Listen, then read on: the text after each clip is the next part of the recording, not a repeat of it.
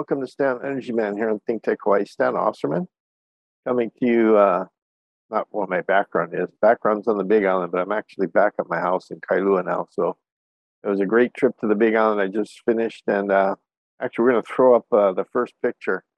I had a great trip to the Big Island. What we did was we picked up the very first Toyota Mirai to be landed on the Big Island. So the Big Island of Hawaii has its first hydrogen fuel cell car. That's Paul Pontio refueling at our Millennium Rain filling station that they have at Pu'uwawa in North Kona on the Big Island of Hawaii. And you can see on the refueling picture that it was all salt covered. The car was still full of salt spray from coming over on the barge from Oahu. So thanks to Paul for helping get that vehicle up there and putting some fuel in it. And now we have a hydrogen fuel cell vehicle to show off to the folks on the Big Island. We're really excited to have it there. So thanks again, Paul, and all the folks that got it there, and the folks down at Young Brothers did a great job. So today's show is really kind of a flashback. In the state of Hawaii, or in Hawaii, we look at the culture of Hawaii and the thousands of years that it developed in the middle of the ocean, isolated from most other places, and the only connection they had was probably with other Polynesian islands with occasional sailing canoes, but no real trade. It was totally sustainable. Hawaii was always sustainable, and the population was not much different than it is today, quite frankly. Distributed maybe a little bit differently with more people spread out across the state instead of mostly focused on Oahu, but sustainable. They took care of themselves. They had rules, they call them kapus, to make sure that people didn't overfish, and they had their own planting cycles with lunar calendars and things, and they did just great. So today's guest is Richard Ha from the Big Island, one of my good friends over there, who really sits down and talks to the other folks here in Hawaii that we call them the kupuna, that have the stories and know the history of the islands here and the traditions that we have. And we're going to tie that together with energy and, how that culture, that attitude is still pervasive today in sustainability. So Richard, thanks for being with us. And I know you're still really active in the local community, and you're a big supporter of sustainable agriculture in particular, but sustainable activities in Hawaii.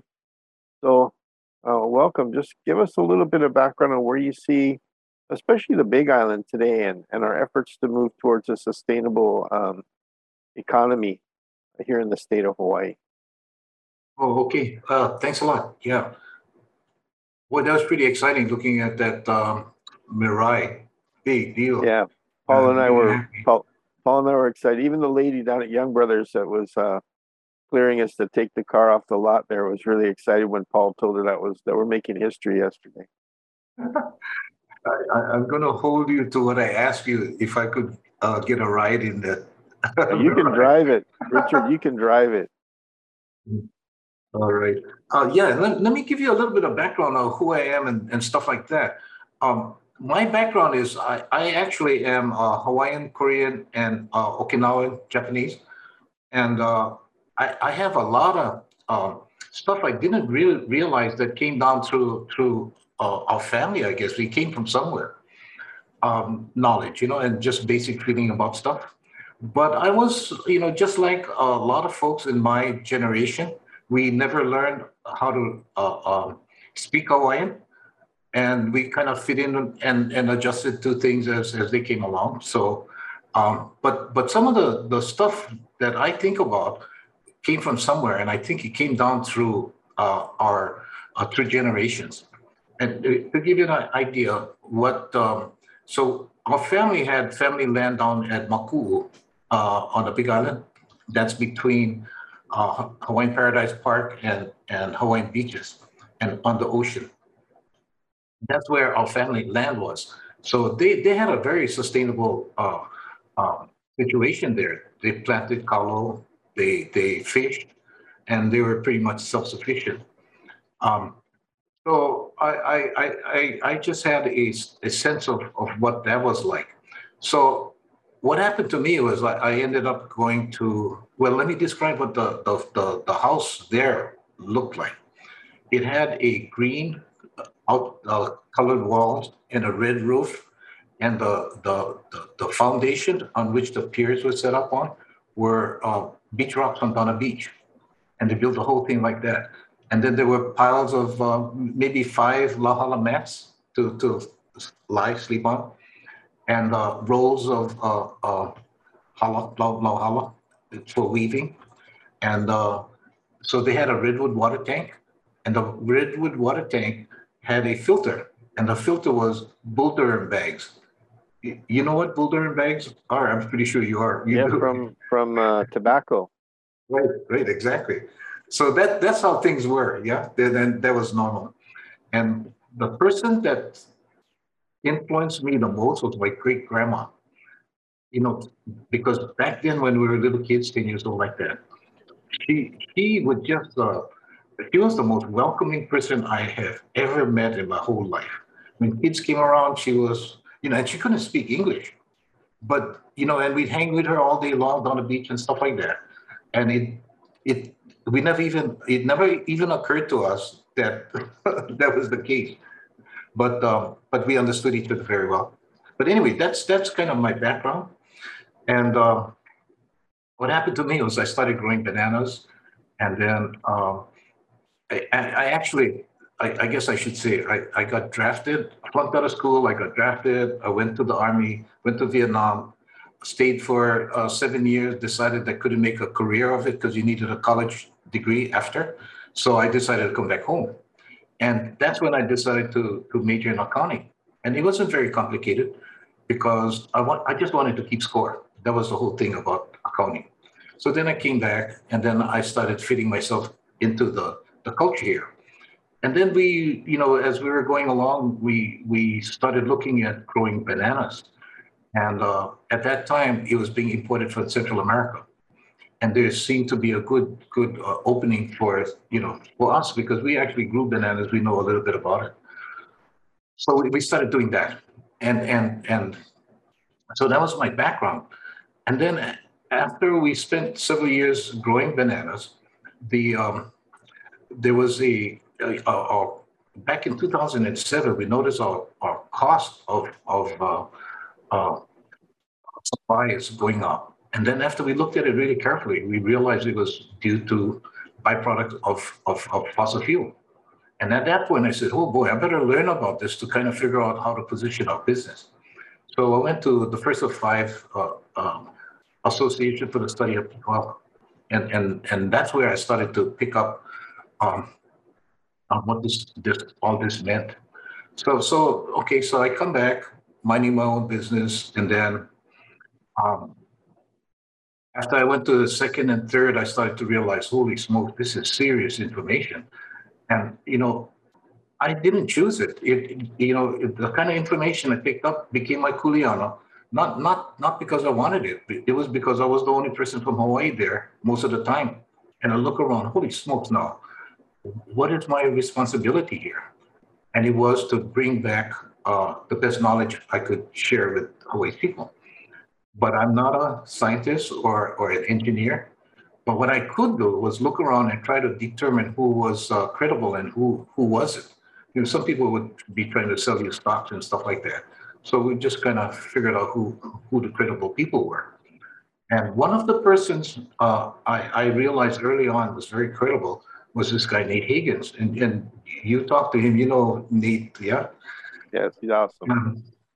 Yeah, so I looked all around, up and down, every which way, and I decided, you know what, this guy is credible. And then another guy like that was Charlie Hall. So I came back with that knowledge, and the knowledge was oil and fossil fuel had a definite life. It's not going to last forever. So knowing that and trying to spread and share that knowledge with people is kind of difficult, because you don't want to really be saying the sky is falling. So I was trying to do the best I could all the way up until this pandemic. And then all of a sudden the pandemic hit and everybody started focusing on it. and climate change. But I already knew, and I was always scared of what would happen to us about the fossil fuel. And so that's how I come to this whole discussion, yeah. And so here I am with that knowledge, and as I, I started to, I was invited to give a presentation, 5 minute presentation to the celebration of the Hawaiian Kingdom. That was back in April. And I was just asked to give a sustainability talk, 5 minutes. So I did that, and it actually went across pretty well and gave me an opportunity to start to meet people in the Kumulipo and that kind of a thinking. And then I started to look at it and say, hey, wait a minute. The Hawaiians lasted for 1,000 years. And we're worrying about if we're going to make it 100 years, 200 years. Yeah. So maybe we can learn from them. So because I gave that talk, I was able to connect with uh, some of the folks, like Kekuhi, Kelly Kanakaoli. So I was fortunate enough to participate in her class, and there I started to learn what was it that they were teaching, and it just blew me away because they were teaching that basically man is part of the environment. So you got to live in harmony with the environment. And when you think about it that way, you say, no wonder they were able to survive. They had guardrails, Yeah. When I took a look at it was basically a physical science, ecology kind of economic system with a culture that was developed to make that economic system work. And it worked for 1,000 years. So right off the bat, I thought, holy smokes, maybe we should kind of think about what is it about that we could learn from. So anyway, that's how I got. That's a long. Okay. So Richard, a quick question for you is, for the audience, you actually did more than just banana farming on a small scale. You actually had a large operation with refrigerated containers for food safety, and you raised tomatoes as well. I mean, when we're talking about growing bananas, we're not talking about half an acre of banana patch. You were on several hundred acres of land, and a bunch of that was in bananas, and it was a full process of exporting them to the neighbor islands and things like that. It wasn't just for local consumption.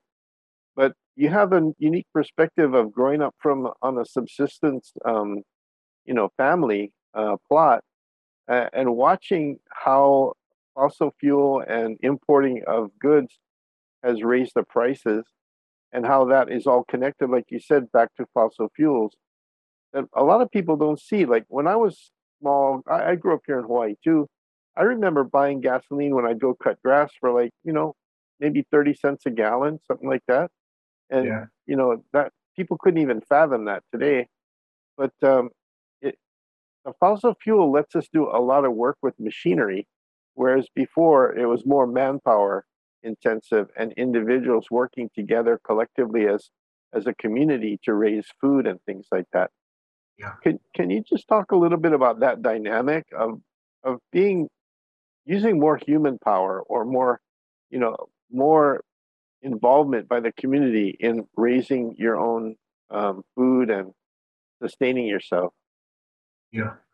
So that is the. Let me explain a little bit about our farm. Yeah, we still have 500 fee simple acres, and the reason that happened was because bananas take a lot of land, so we had to get that many acres to be able to produce the amount we produced, and we were producing like 6 million pounds annually of bananas, and then we shifted into tomatoes, at the same time. We had both going.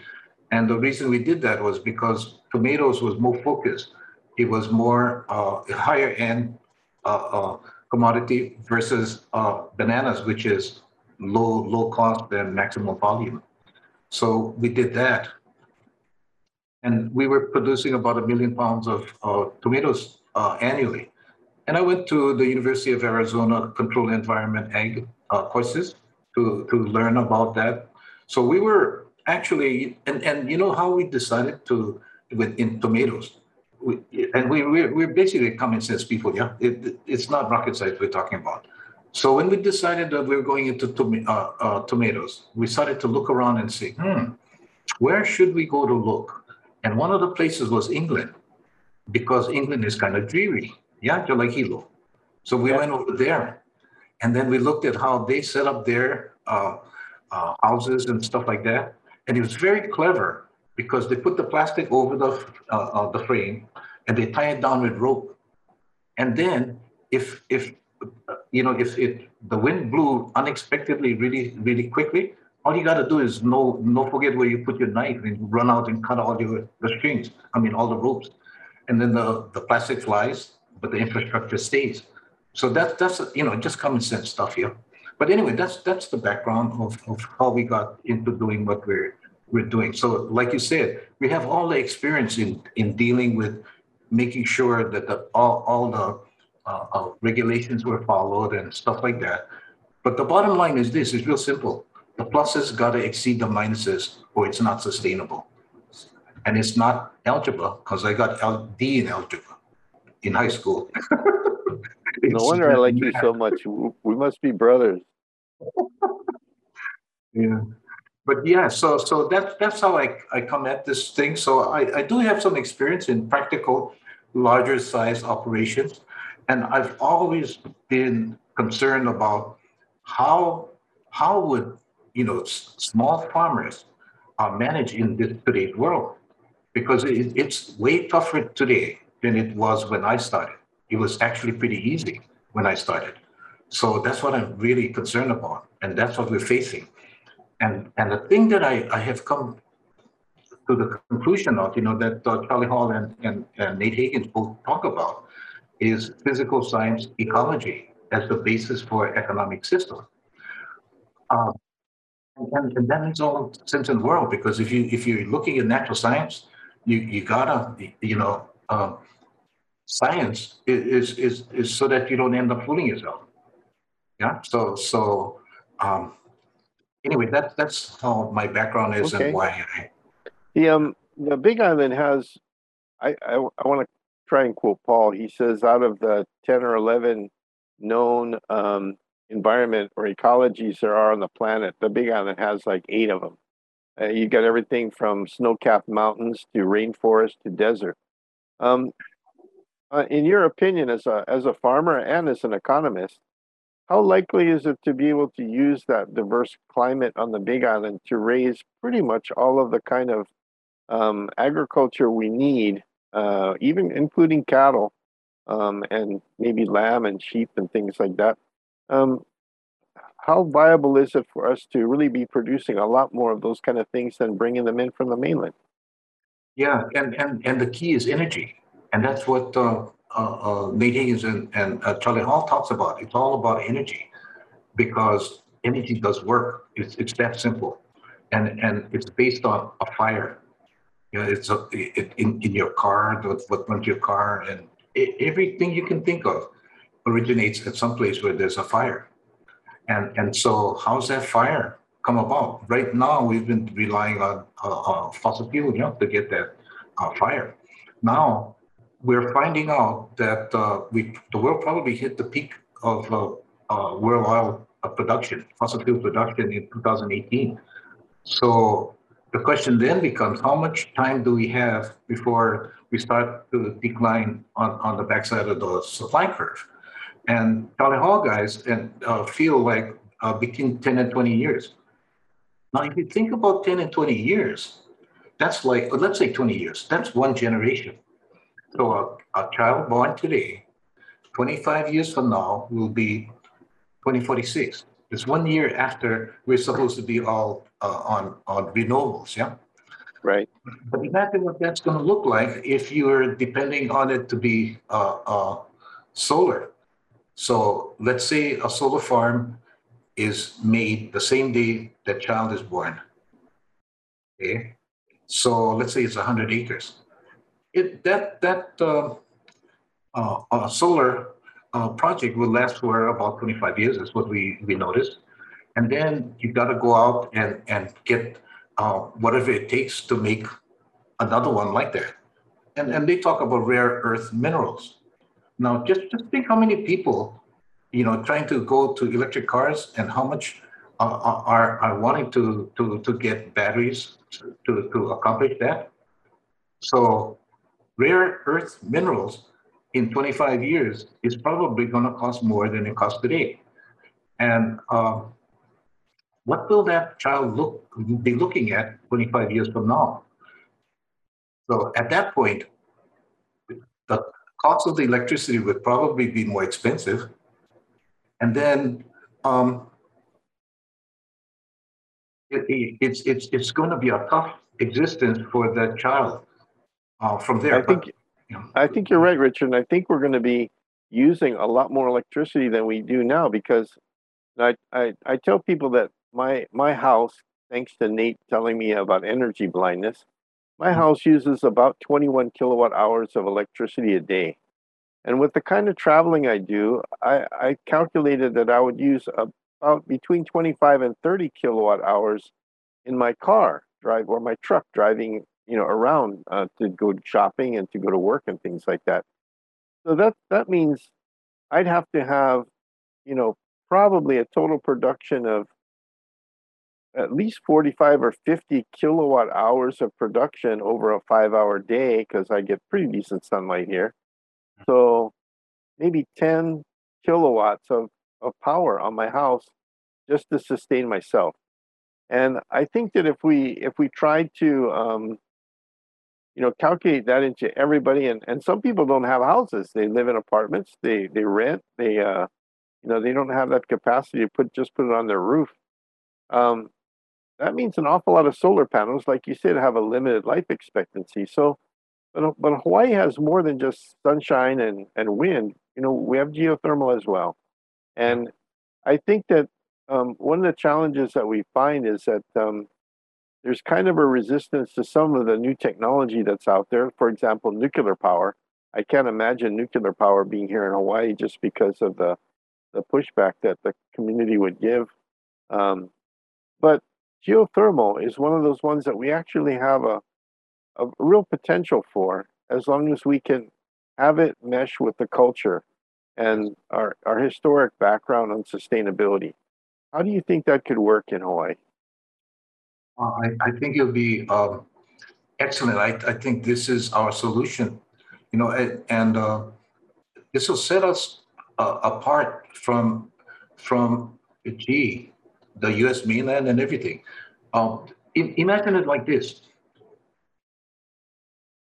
the geothermal will last for 500,000 to a million years, practically forever, and the cost of the heat that we need to get to generate electricity will not change.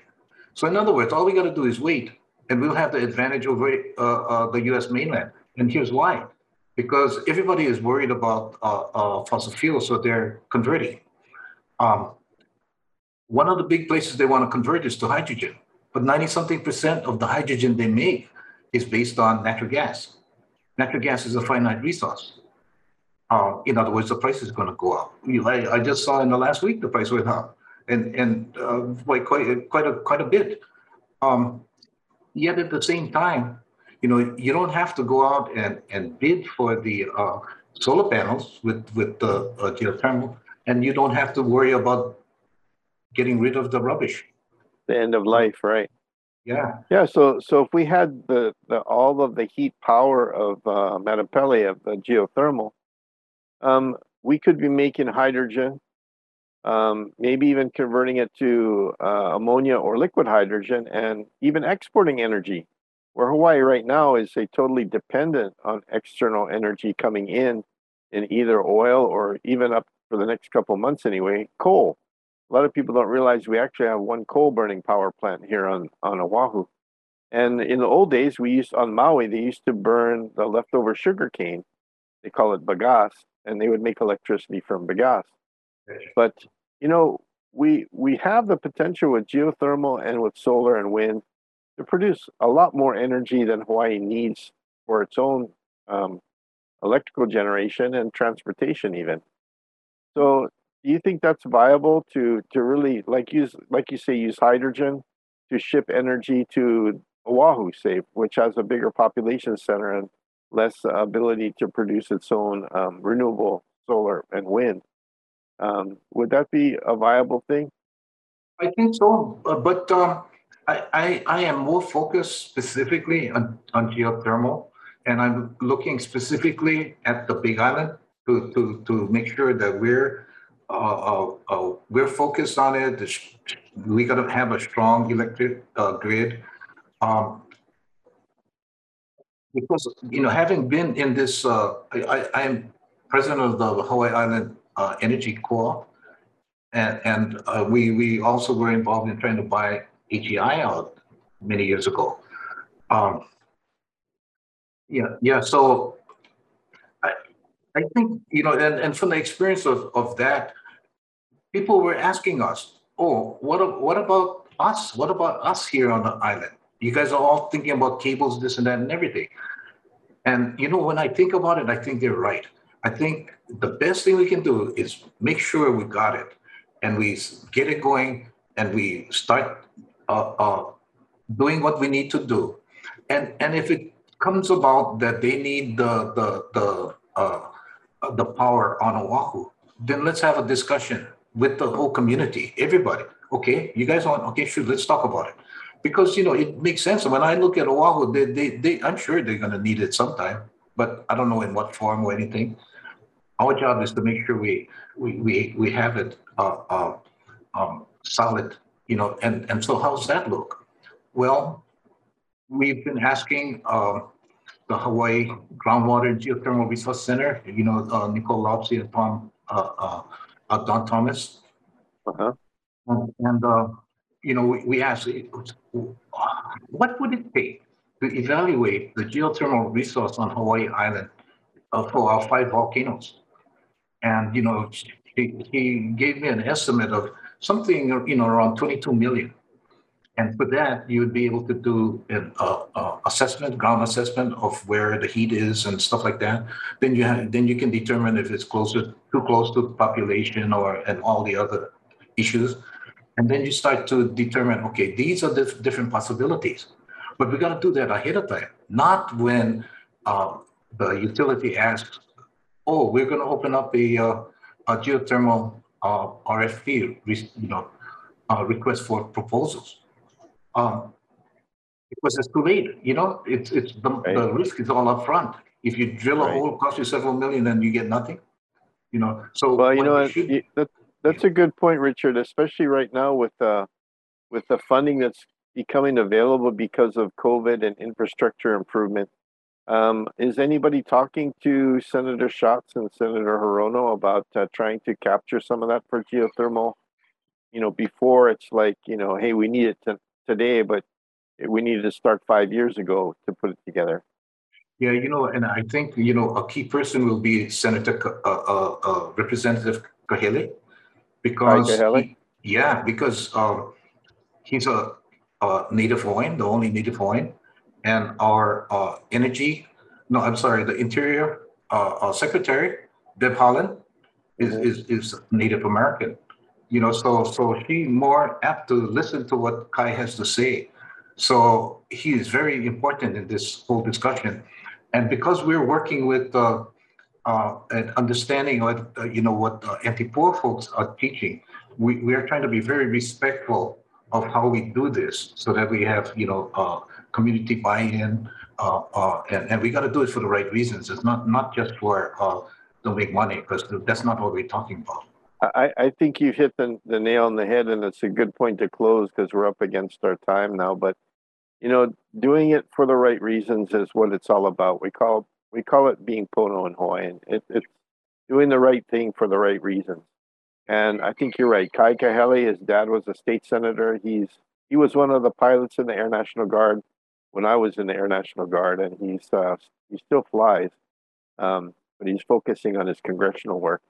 You're right. He's probably the right guy to go to. So, Richard, thanks so much for being on the show today, and we'll have to have you back in a little bit after you have your drive in Mirai, and we'll get a report back from you on that. So until Okay, next shoot. week. Okay, thanks, Richard. Until next week, Stan Energy Man signing off. Aloha.